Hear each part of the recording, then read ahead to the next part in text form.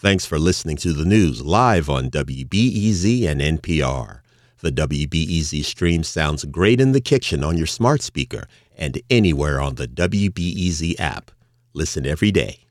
Good morning. It's Friday. I'm Araceli Gomez Saldana in for Aaron Allen, and this is The Rundown. Illinois will soon start tracking trauma in school-aged kids. My colleague Alex Stegman is reporting state lawmakers hope to better understand a child's needs. The so-called Whole Child Bill is focused on the idea that children won't succeed unless all their needs, including emotional and physical, are met. Democratic State Representative Carol Amon says kids across the state need this. Children can't function if they're hungry. They cannot function if they're hurting from losing their relative, their brother. And certainly they cannot function if there's domestic violence in their presence. The new law directs the Illinois State Board of Education to create the Children's Adversity Index to study trauma in kids ages 3 to 19. The index will help direct resources. Have you heard of zombie buildings? That's what some are calling financially distressed workplaces with high vacancy. The vacancy rates are a concern in Chicago's downtown business area since a lot of people are working from home post-pandemic. But a recent report by the commercial real estate firm Avision Young shows that so-called trophy buildings are doing quite well. Roberto Montano is a commercial real estate broker. He says it's not all doom and gloom. Everywhere you look, there are green sprouts of opportunity because Chicago is where it's happening. The only thing that's putting the brakes on it is public safety. People aren't sure if they can come downtown, but this summer has been a lifeline. Montano says big events like NASCAR, Taylor Swift, and Lollapalooza are bringing people to downtown.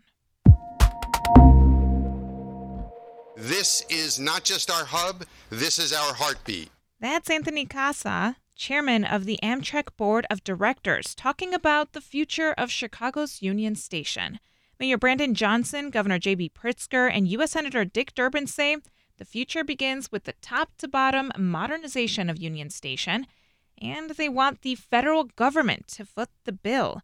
Now, that bill could be more than $1 billion as part of the Chicago Hub Improvement Project. Union Station is the third busiest passenger rail station in the country. Kasha says it's the lifeblood of the system. If we are going to accomplish redrawing a map for Amtrak, if we are going to enter an entire new generation of rail travel in this country, we're going to begin it here. And we're either going to succeed here and succeed on a national mission, or we're going to fail here. The money Chicago is seeking would come out of President Joe Biden's massive transit infrastructure bill. Chicago police say there were fewer shootings and homicides in July compared to last year. The Sun-Times reports 59 people were killed across Chicago in July, and that's 12% lower than in 2022. Police say carjackings were down 27% in the same time period, and 60% of vehicular hijacking arrests involved juvenile offenders.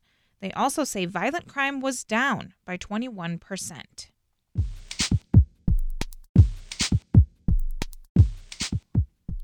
And now for some quick hits. About 50 Chicago teens spent the summer working on solutions to help reduce gun violence in the city. It's part of a new summer jobs initiative at Chicago Public Schools. Students from the Choose to Change program met with local marketing experts over the last 6 weeks. Mayor Brandon Johnson this week stopped by the UIC Forum to help judge a marketing student contest. The winners will be featured in a social media advertising campaign with the nonprofit project Unloaded. It's day 2 of Lollapalooza, and local restaurants are getting in on the action. Over 50 restaurants are on hand for music lovers. It's a sample of the cuisine the city has to offer. These restaurants make up most of the food vendor strip at the festival known as Chowtown. There are local, cheaper alternatives to high-priced hot sauce. Sriracha has been missing from grocery store shelves for the past 2 years, skyrocketing its price. But lucky for you, WBEZ digital intern Isa Quabalo has found some local options. Check out WBEZ.org for more.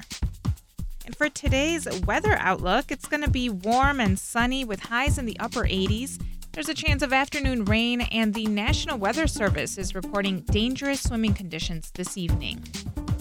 That's it for now, but coming up later today, the Chicago Public Library is celebrating its 150 years. The story of the library is the story of Chicago, so whether you're interested in history or you're interested in architecture or neighborhood development, it's all in that story. Producer Justin Bowl talked with Allison Cuddy, as well as the commissioner of the Chicago Public Library System, about the library's history and how it's dealing with attacks on intellectual freedom.